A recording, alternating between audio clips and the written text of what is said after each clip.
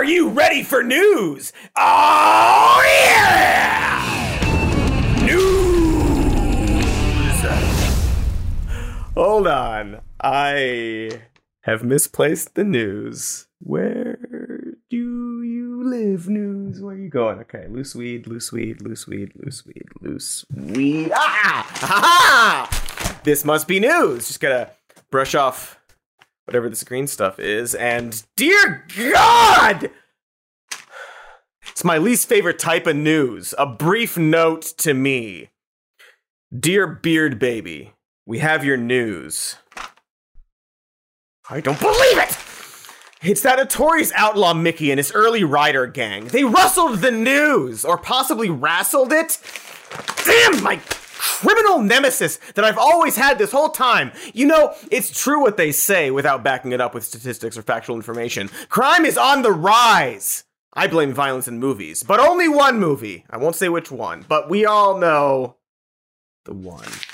Clearly, the police are not going to intervene and help save our news, nor do I want to call them, what with all these other crimes lying around my home. So if we're gonna clean up News County, I'm afraid there's only one thing to be done, and that is take the law into my own hands. No, not by becoming a vigilante and dressing up in a costume and going out at night to strike fear into the hearts of criminals before being confronted with my own culpability and escalating the lawlessness. I'm talking about becoming a legal vigilante, aka a sheriff. I mean, yes, I'm aware that whenever we report news about sheriffs, it's almost always something terrible, like sheriff's deputies joining criminal gangs and then covering it up, or molesting and forcibly baptizing people during routine traffic stops, which that was a real thing. That's not a nightmare I had after smoking too much loose weed, apparently. Oh, damn, that is really bad. But look, surely there are also some benefits to having some local law enforcement that's not part of the police department and doesn't answer to city bureaucrats. Sheriff's departments traditionally help out in smaller towns that don't always have access to big city police for a low-level crime, or like if a shark attacks on the 4th of July, or a different shark attacks years later and you have to electrocute it, or a really big shark attacks your son at SeaWorld or follows your wife all the way down to the Bahamas. The point is that sheriffs are often depicted in film and TV as an intermediate between an uncaring law enforcement system and the local community. They are portrayed as one of us, simply trying to keep the peace despite the derision of the townsfolk. They're your Sheriff Barts, your Rick Grimes, your Seth Bullocks, and of course, Woody. You love Woody! He's Inferno's Thomas Hanks, the most Captain of Phillips. He fought a volcano! So surely there's some value to the position of a sheriff. I mean, I've never finished one of my own episodes before because they're so long. But I assume whenever we tackle one of these decades-old systems of government control and bureaucracy, it usually turns out that they reinforce and incentivize positive behavior that benefits everyone, right? Right. So even though it might seem like a sheriff is just a chief of police with a near total lack of oversight and extremely vague, broad mandates, I bet if we, dive a little bit deeper, we will find a lot of compelling evidence of the value of sheriffs, and also a lot of good reasons that I, as in myself, should become sheriff. After a lot of hard work, of course. I'm sure the training is rigorous and thorough, and there's some kind of boot camp, or, let me just gonna look it up right now. I'm so pumped for this. You can just apply online. Wow, they do not have a lot of requirements. Maybe we don't need sheriffs. Okay, well, Mickey and his early rider gang can wait, because we have to talk about sheriffs now. And what are they? What do they do? Are they any good? Or are perhaps not good? As it turns out, it is very easy to get extremely basic and one-sided information about this job, because current sheriffs love to talk about how being sheriff works and the history of sheriffing. Hey, did you know that the term sheriff comes from a combination of the word shire, meaning local community, and reeve, meaning an official who collects taxes and enforces the king's orders? Turns out this is the #1 favorite sheriff fact among sheriffs. To understand the origin, we must travel back to what is known today as England, where the term term reeve referred to a chief or leader, and the term shire described groups of hundreds of people banded together, which is what we would today call a county. The word sheriff is derived from the shire reeve, which hails back to England, where the land was divided into geographical areas called shires.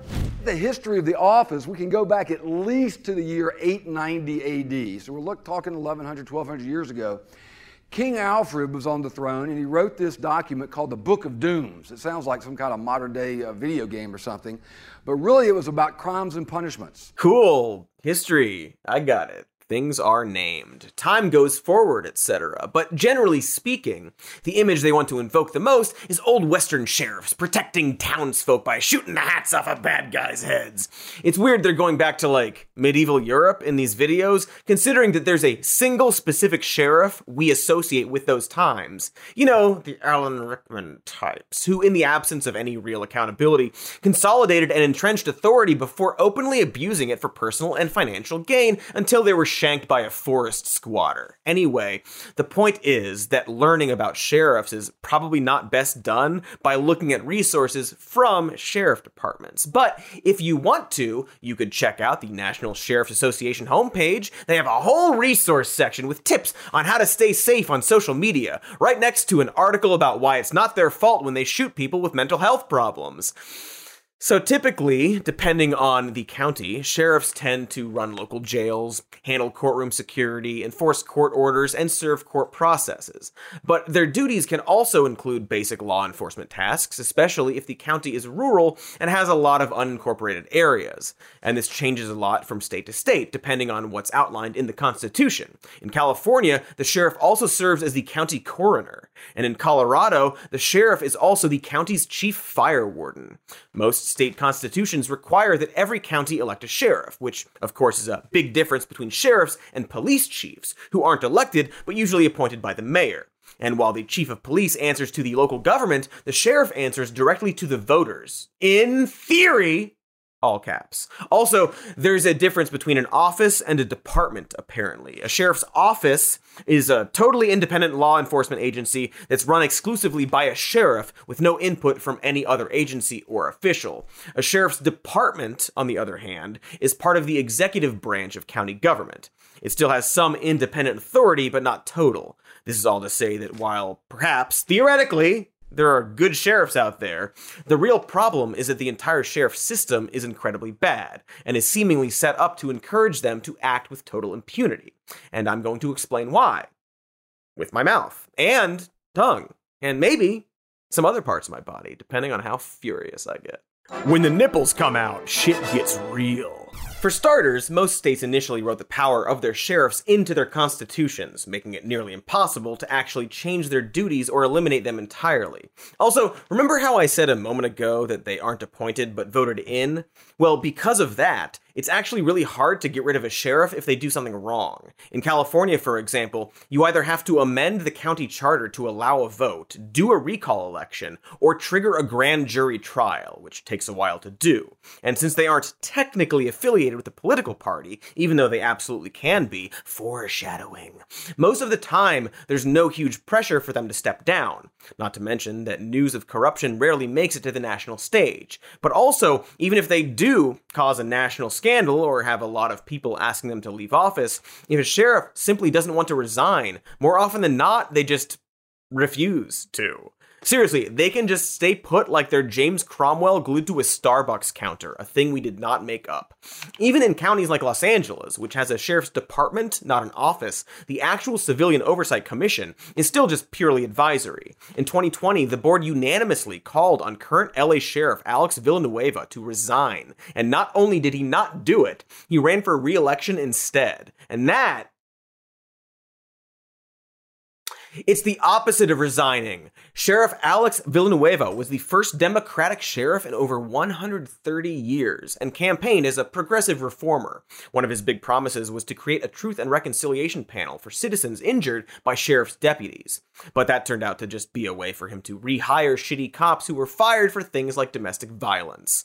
In fact, since his election in 2018, he has been accused of removing his department's constitutional policing advisors, allowing violent deputy cliques and gangs to operate with impunity in his department while dismissing them as people who go to the river and party, violating the First Amendment rights of protesters and journalists covering protests, and pursuing a criminal leak investigation against an LA Times reporter who was investigating an incident in which a deputy kneeled on the head of a handcuffed inmate for 3 minutes. In the same year, Villanueva refused to resign. LA County voters overwhelmingly turned out to support Measure R, which gave even more power to the Civilian Oversight Commission to investigate misconduct by the Sheriff's Department, specifically the ability to issue subpoenas. The state of California also passed Assembly Bill 1185 later that year, which did this on a larger statewide level. That former measure got 72% support from the voters, but ultimately, neither of these measures do enough to remove a sheriff from power. And in the case of Bill 1185, it's still up to the counties to even create an oversight commission in the first place.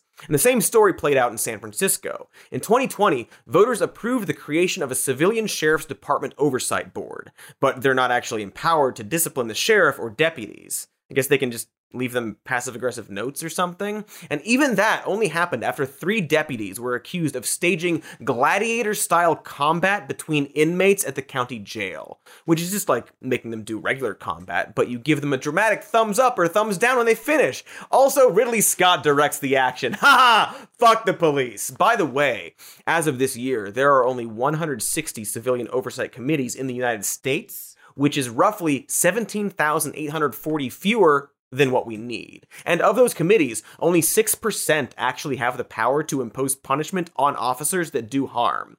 And so most often when a sheriff does something fucked up, most counties have no idea who can even punish them. Is tar and feathering not an option? Maybe the most problematic detail to this complete lack of accountability, the crux of why sheriff's offices are naturally inclined toward corruption, is that we amazingly have zero oversight as to how these offices are spending money. In Alabama, for example, there was a super old law that allowed sheriffs to spend $1.75 a day to feed their prisoners. And while that number was already criminally low, what state auditors and advocate groups found was that there was no way to know how much of that money was actually spent on food and how much was simply pocketed by the individuals in the sheriff's department. They simply didn't know, but heavily suspected that many were sacrificing that food budget to make extra money on the side. In Morgan County, for example, the sheriff made an extra $212,000 from the food fund over the course of 3 years by buying corn dogs and other shit food in bulk and feeding them to inmates. Amazingly, the sheriff that took his place used $150,000 from the same food fund to pay for a crappy used car dealership, just in time for the Honda days, we hope. They've since passed a measure creating a specific food fund to prevent this, presumably stopping the next sheriff from using the money to buy a couple of bowling alleys. But this is just one of many instances of money passing through sheriff's offices that there's simply no oversight for. Just in that Morgan County example, the sheriff there oversees more than a dozen discretionary funds that have no oversight. Also, earlier this year, the Philadelphia City Controller found that Sheriff Rochelle Bilal was spending tens of millions of dollars a year completely at her own discretion. There was no way for any other agencies or offices to even see how much money was being raised or how it was spent. So, to quote Miria Holman, a political scientist who studies sheriffs, a combination of large budgets and little information provides an environment where corruption is certainly possible, if not probable. So says the sheriffologist. But hey, at least when the next election comes, these shitty lawmen can be voted out, is what I think people are hoping. But oh, how fleeting is hope, like a fart in a tornado, for you see, gentle watcher of Cody. It turns out that about 60% of sheriffs in this country run completely unopposed during their re-elections. And of course, people generally just don't pay attention to these elections, probably because they have a lot of other shit to worry about. In San Diego, undecided voters outnumbered supporters for any of the sheriff candidates. In Massachusetts, 83% of registered voters couldn't identify their county's current sheriff in a recent survey. Because of this, one Harvard study found that sheriffs have a ridiculously high level of job security compared to other law enforcement positions, their average time in power being 11 years compared to a police chief's average of 4 years. In one case, that level of power is so entrenched that a single family has functionally run law enforcement in an entire county for 3 generations unopposed over the course of 90 goddamn years. That's longer than the television has existed. Meanwhile, sheriffs aren't even close to reflecting the demographics they represent. In 2013, around 78% of sworn officers in U.S. sheriff's departments were white, and only 14% were women. 11% were Latino, and just 9% were black. In fact, according to the National Sheriff's Association's own numbers, as of 2016, less than 60 sheriffs nationwide were women. Nationwide! Women are better represented in Reddit's waifu pillow community at this point. Trust me, I counted. That's, of course, not to say that more representation would actually change this corrupt system, but rather give the veneer of progress while perpetuating it. See, literally the story about Rochelle Bilal I just mentioned. There are just so many tools at their disposal for the purposes of corruption. Like, it's not enough that the job is constitutionally designed for misdeeds. There are a ton more examples of sheriffs doing absolutely bat-dick things and completely getting away with it. So let's explore all the fun ways that sheriffs can abuse their power in a moment. Because of ads, which are the sheriffs of YouTube? I don't know. Just watch them. Or not. Skip them. Don't skip them. G'day, mates. Do you like taking flat things and sticking them into slots? Well, I sure do. Oh my god, I just love sticking sticky fingers on flat things and sticking them in slots! Oh, it centers me, you see. Unfortunately, the world isn't ready for people like us. So many judgy eyes at the post office, you know? Just staring. That's why I use Stamps.com. With Stamps.com, you get access to all the post office and sticky stickers on flat things and UPS shipping services right from your home. All you need is a computer and a printer, and you're on the road to Sticky Town. Stamps.com makes mailing and shipping in stickies quick, easy, and cost-effective. In fact, you can get discounts with them that you can't find anywhere else, like up to 30% off USPS rates and 86% off UPS. Do you have a small business? Kinda weird. But okay. Stamps.com can also help with that. Or an Etsy store. Or you love your stickies. Or heck, maybe you run a whole warehouse of stuff. Stamps.com is for everyone. Even business weirdos like you.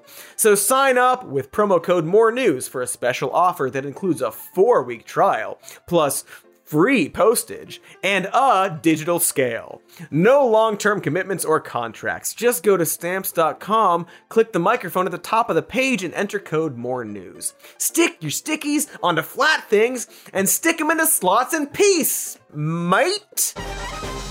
Okay, and we are back. We were talking about the supreme lack of oversight that sheriffs have in this country, and we're going to give some examples of sheriffs abusing that power in wild and systemic ways. Also, I think I was going to run for sheriff, and there's a gang I was going to round up. Yeah, that sounds like a bit we would do for this. So we talked about how sheriffs like to use prisoner food funds to make a little extra cash. And generally speaking, one of the biggest sources of corrupt money comes from exploiting the people they have in custody. The telephone system in jails, for example, comes up all the time when you're exploring corruption on the sheriff's level. Since a lot of sheriff's offices keep a portion of the money collected by private companies when inmates make phone calls, they're incentivized to choose services that provide them with the highest fees rather than those providing inmates and their families with good deals. In 2011, Bristol County Sheriff Tom Hodgson's office entered a deal with the private telephone firm Securus, which agreed to pay him 48% of the gross revenues from all calls made within his jails, plus annual payments of over $200,000. His office banked more than $1 million from inmate phone calls between August 2011 and June 2013. But hey, listen, come on, folks, don't worry. He totally got away with it. As the Chief Justice overseeing the case notes, had the legislature intended to put an end to the sheriff's practice of collecting inmate telephone revenues, it could have done so. Meaning that this action of squeezing prisoners for phone calls is allowed because no one has made a law stopping it. Good point, law person. That is technically legal to do. Seems like we should change that. And this is another big factor in why sheriffs are extreme hotspots for corruption, which is that they can be easily purchased by outside influences. A 2021 study from Common Cause found that businesses with an interest in expanding local prison systems can spend relatively little money to establish positive relationships with sheriff's offices, which are then incentivized to jail more people and look the other way when inmates are harmed or abused. This is unlike regular cops, who, while still absolutely can get money from corporations, have to do it through shady foundations. But with sheriffs, not only do they have no oversight, but since they have to campaign for the job, they also get political donations. And so when a prison reform coalition looked into donations from a sample of sheriffs from 11 different states, they found that 40% of those contributions came from companies that present a clear conflict of interest, such as construction companies that build jails, telephone companies that provide service in those jails, or fucking legal firms that specifically represent sheriff's offices undergoing misconduct accusations. And boy, that is shady. That is shadier than a willow tree selling drugs to teens. That is shadier than an umbrella huffing paint at work. That is shadier than third thing. And then, of course, there is healthcare in the jails, which sheriffs have slowly been turning over to private companies who are primarily concerned with their bottom line.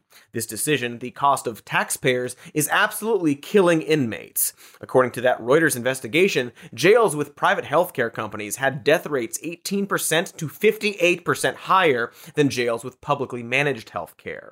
The reason is very clear in any of the countless horror stories about a prisoner dying due to medical neglect, which is that contracts made between these jails and companies set very specific limits to things like off-site care and staffing, creating a situation where hospital visits, even in extreme emergencies, get denied. These are terrible, evil deals made between sheriff's offices in charge of these jails and the companies sending them cop tons of cash.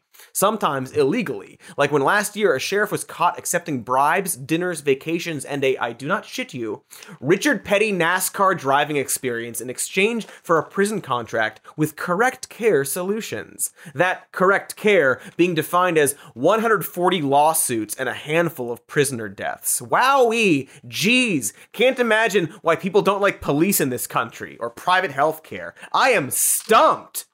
Tree jokes for some reason today. I could do a whole video on prison healthcare, but we have to keep moving. We haven't even talked about how multiple fossil fuel companies have paid sheriff's offices millions to crack down on pipeline protests. In North Bend, Oregon, the Pembina Pipeline Corp spent at least $2 million to create a corporately funded wing of the Coos County Sheriff's Office, devoted to investigating protests against a potential pipeline project in the area, including paying for riot gear.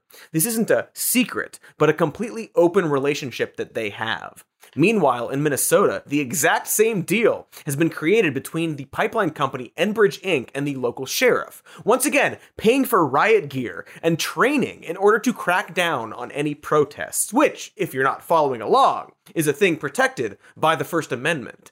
Protesting is kind of a thing we're traditionally allowed to do, you know, but I guess so too allowed are major companies paying cops to whack environmentalists with batons, as this proud tradition dates back to at least the 90s, when Weyerhaeuser Timber tried to put an Oregon sheriff's office on the payroll for protecting their logging operations. For you new kids, logging was like the cool 90s version of pipelines when America didn't know and or care about the full extent of our climate hell. How retro!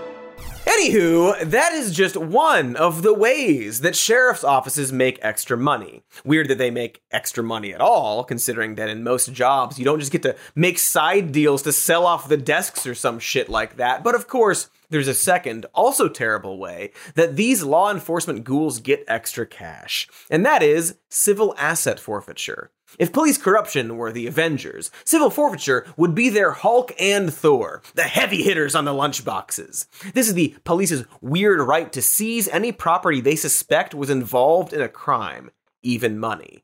And so abuses of civil asset forfeiture are very common. After all, you're seizing property from people who have been charged with a crime, or very often, people who were never charged with a crime. The amount of property taken doesn't have to be proportional to the crime committed, nor do the sheriff offices feel obligated to return anything if nobody ends up being charged, which means you have to hire a lawyer, pay for that lawyer, and then fight like hell to get your shit back and be repaid for the lawyer you just hired. It's theft. And the reason that these cops don't feel the need to return the items is because they directly make money from this process. Under a system called equitable sharing, if a sheriff seizes property that was involved in a federal crime, they can go around any local governments, share the assets with the Department of Justice, and get a chunk of that money back to keep themselves. And the sheriff's office often gets to keep their cut, even if they never legally establish that the property was involved in an actual crime. Which may sound like stealing, but let me assure you, sometimes it is just stealing. To the tune of $68 billion worth of property stolen from the American people in the last 20 years. Take the case of armored car company Imperial Logistics, which transports money for legal cannabis dispensaries around Kansas City, Missouri. Remember, legal. I said the word legal. You can hit that jump back 10 seconds button and check if you don't believe me, but I said it. 5 times in 2021, sheriff's deputies pulled over Imperial trucks for flimsy reasons and seized all the cash inside, even though no one had been charged with any actual crime, because everything they were doing was legal. On one occasion, deputies made away with $165,000. That money goes right to the federal government, skipping the state of Kansas entirely, and the Kansas Sheriff's Office ultimately gets to keep up to 80%. And while Imperial was fighting this in court in Kansas, it happened again with a different sheriff's department in San Bernardino, California. It's functionally legal highway robbery. You know, the things sheriffs were traditionally supposed to stop? This is literally street gang shit. A completely reputable and legal company being robbed repeatedly by the police. And so again, I don't know, maybe before cops want to whine about people being mean to them, they could stop fucking robbing people on the street. I don't care how many dog men cop mascots you have. It's not cute. Also, who is impregnating all of these dogs with human sperm and letting the hybrid babies go into law enforcement? That seems like a crime too. At least against nature, that's for sure. Of course, in 2015, Obama tried to close the civil asset forfeiture loophole, but wouldn't you know it, AG Jeff Sessions brought it back under President Trump. We could have gotten to reverse the policy again, but no one knew how to say his name backwards. That impish little scamp, he tricked us.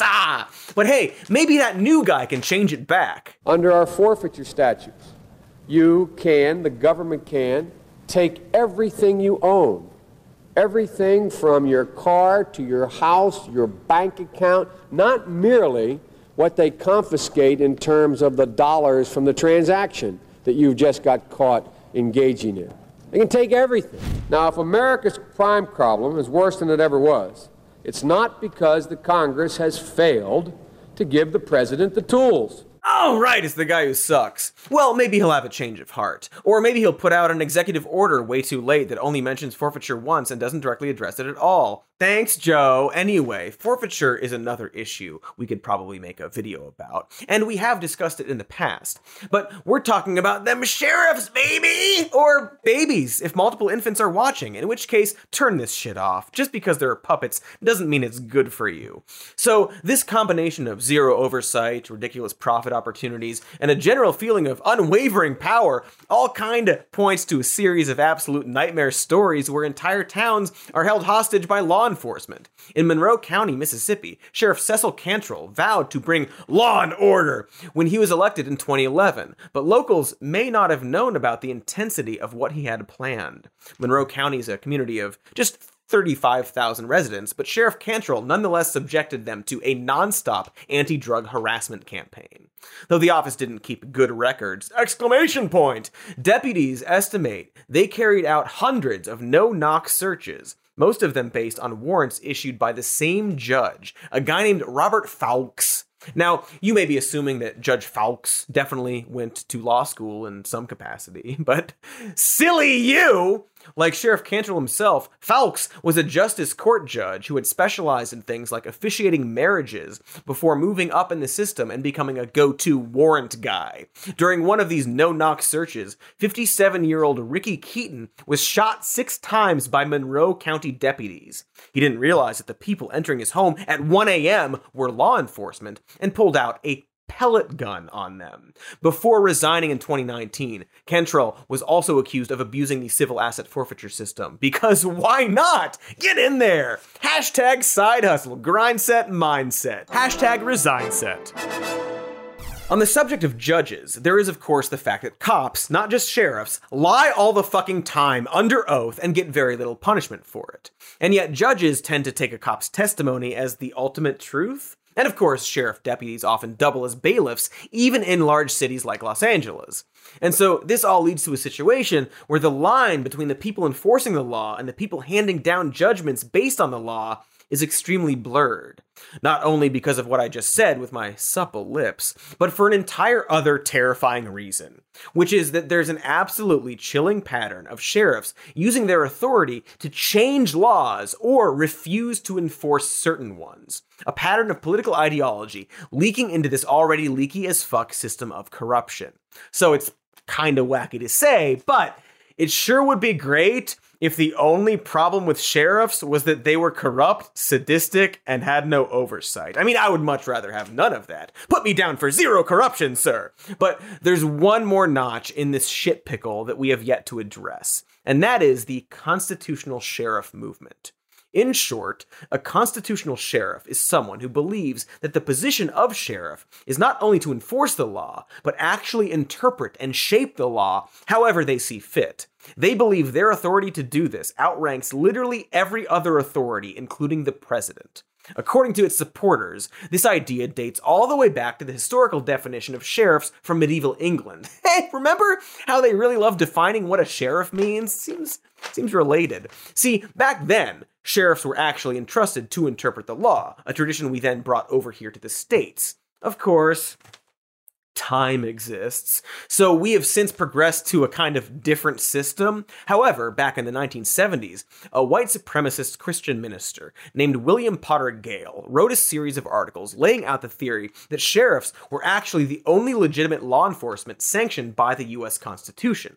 Gale argued that the power of sheriffs was largely vested in forming a posse of citizens and militias to push back on encroachments against personal freedom, also known as posse comitatus. What encroachments did he list? The federal income tax system, gun control, federal education, and civil rights laws, of course. Gale also proposed common law courts that would try public officials who were accused of violating the Constitution, and recommended hanging anyone who was found guilty.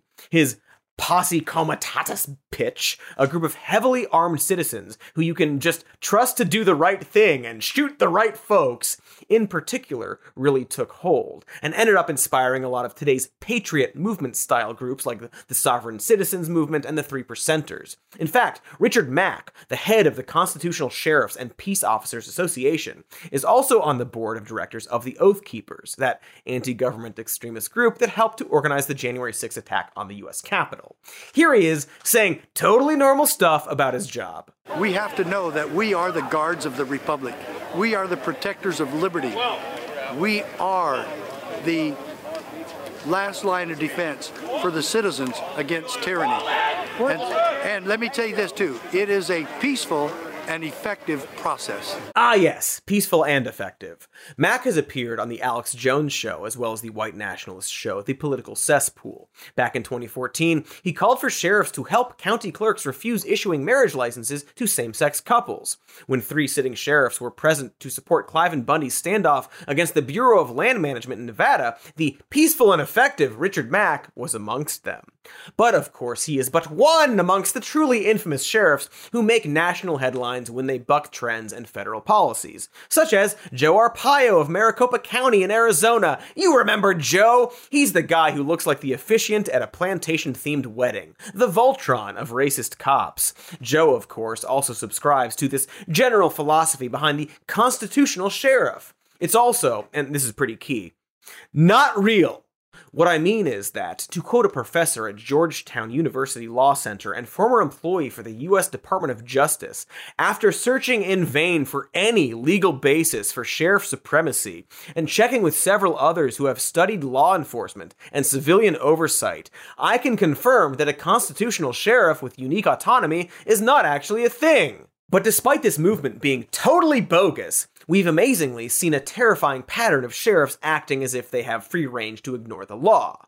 In 2020, the Alameda County Sheriff's Office started allowing ICE agents into their jails to arrest any undocumented immigrants who might be in there for unrelated crimes, despite the fact that, under California state law, local law enforcement agencies are barred from communicating or cooperating with ICE to carry out immigration enforcement. Assistant Sheriff Tom Madigan defended the practice by saying that it was okay, despite being illegal, because the inmates had been charged with serious crimes and, quote, it's in the sheriff's discretion, and he chooses, in those limited situations, to cooperate. In 2018, Washington voters approved a package of firearms restrictions known as I-1639. This does a lot of the usual stuff like raising the minimum age to buy semi-automatic rifles, expanding background checks, and criminalizing a failure to safely store a weapon that's later used in a violent crime. About a dozen sheriffs from across the state not only came out against the law in principle, but just said flat out that they didn't intend to enforce it, as was the case of a lot of sheriffs in the country, one of those being Richard Mack, of course. Many sheriffs, including Snohomish County, Washington's Adam Fortney, similarly refused to enforce stay-at-home orders and other attempts to limit the spread of COVID-19. Fortney said that the governor's order intrudes on our right to life, liberty, and the pursuit of happiness, which he definitely knows is from the Declaration of Independence and not the Constitution. We must assume. Now, you might be noticing that the laws they choose to reject and embrace coincidentally align with the far right. And so it's probably not at all surprising to hear that a lot of far-right politicians don't really have a problem with this situation, and in some cases, just support it. For example, Georgia gubernatorial candidate Candace Taylor has been on the campaign trail this very summer demanding that her state's sheriffs adopt the constitutional sheriff philosophy or face a firing squad. They're the highest constitutional officer in their county, and they're going to do the will of the people. I don't mind handcuffing them either. So, I mean it. I've heard from sheriff corruption all over the state. We've got some awesome sheriffs, and praise the Lord for them. Pray for them. Even if you have a corrupt one, pray for them. And pray that they're replaced really quickly if they're corrupt. But I don't care. I don't mind handcuffing any single person who breaks the law and goes against our government. The Constitution says when you commit treason, it's death by firing squad. I didn't write it. It's in there. It's serious. When you swear to God to uphold a document that says you'll do the will of the people and you will honor every single thing in that Constitution, you do that. Hey, good news! She fucking lost! Like, really lost, with only 3% of the vote, which in fairness is still 3% more than I'm comfortable with, much like the 3%ers. We just mentioned Joe Arpaio, who of course Trump pardoned after he was convicted of criminal contempt for defying a federal judge's order for him and his deputies to stop racially profiling Latino drivers. And so again, this bold stance of defending the will of the people that these sheriffs are taking and being pardoned for is just, being a fucking racist? Which I guess you could argue is the will of some people, not the good ones, but some. But because these two groups are so closely aligned, we're very clearly seeing a symbiotic relationship form. For example, a Republican sheriff in Barry County, Michigan, named Dar Leaf, plotted to seize voting machines during the November election while in communication with Trump attorneys Sidney Powell and Mike Flynn. He later enlisted a private investigator to look into local election officials. Meanwhile, David Clark, the constitutional sheriff of Milwaukee County from 2002 to 2017, most recently made headlines for urging January 6th participants not to cooperate with federal investigators. Clark was infamous for saying on his radio show that we should suspend habeas corpus and arrest millions of Americans for secretly working with ISIS, and for also spending $75,000 of public funds on 565 Glocks with glow-in-the-dark sights, enough to give each of his 275 deputies 2 of of them. But his real claim to fame was overseeing the deaths of his own inmates. In 2016, inmate Terrell Thomas died of dehydration after the water had been turned off for 7 days in his cell.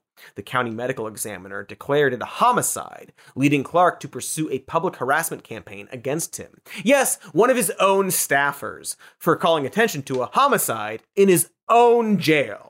Though the Wisconsin Department of Corrections and the Federal Bureau of Prisons have outlawed the practice, Clark was also repeatedly accused of shackling pregnant inmates in restraints.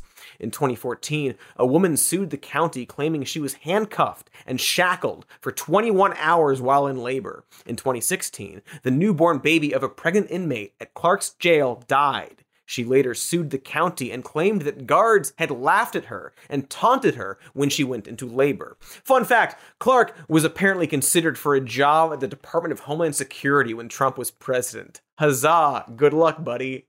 Glad it didn't work out for you. So yeah, you see the situation that's brewing here, right? We have a branch of law enforcement that is highly susceptible to corruption and abuse of power, a history of horrific misdeeds, and absolutely no oversight or system of accountability, who are beginning to believe that they are the final say in interpreting the law, and who happen to be mostly white, far-right leaning, and are now dabbling with the idea of interfering with the democratic process and receiving encouragement and help from a former president's goons.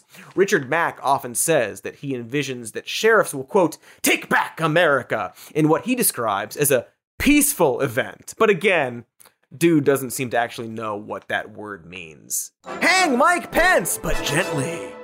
Boy, I am starting to think that perhaps I shouldn't apply to be a sheriff after all, and maybe instead we should just get rid of sheriffs altogether. Not that I'm particularly excited about the regular police, but I guess we're less likely to have our government overthrown by beat cops, which is the very low bar we've established. Like, at least fucking Vic Mackey isn't gonna try and overturn the election, which again, low bar. Also, he might, and a lot of real cops definitely would and literally did. But while the position of sheriff is baked into a lot of state constitutions, it's not impossible to limit their power. It actually worked in Connecticut, which eliminated the office of High Sheriff back in 2000, presumably for sounding too dorky. But they integrated the sheriff's office staffers into the state's judicial department. In West Hollywood, they voted to remove funding from their sheriff's office and channeled that money into public safety resources. In a note for the 2018 edition of the Virginia Law Review, academic James Tomberlin points to 2 ways that states could theoretically rein in some of the power of their sheriffs.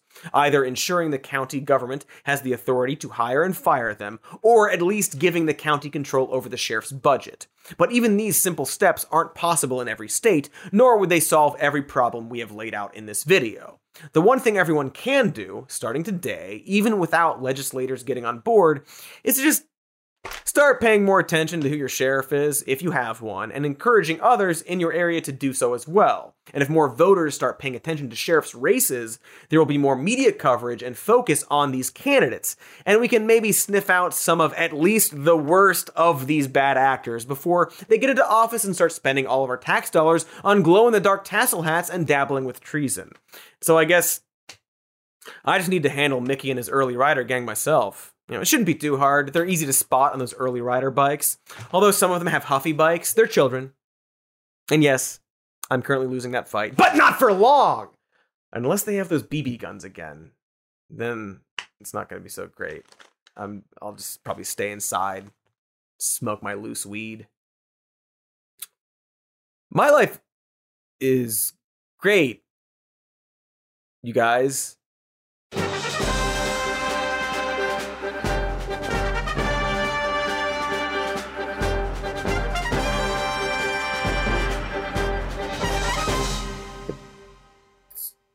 Can't. Where is my loose weed? I usually have. Ooh! Howdy, y'all! It's me, the version of Cody in the universe where he became a sheriff. And let me tell you, racism is good! Human rights abuses! Pew pew pew! Anyway, thanks for watching the video. Make sure to like and subscribe to the channel. And leave your comments and make them fucking good. this time, you bad commenters. All right, we got a patreon.com/some more news. We got a podcast called Even More News. You can listen to this show that you watched as a podcast with your ears if you don't like my thing going on here. We got merch, some fucking piece of shit puppet on it, and like other stuff. I've rambled enough, and so I'm gonna ramble on. That's a cowboy joke.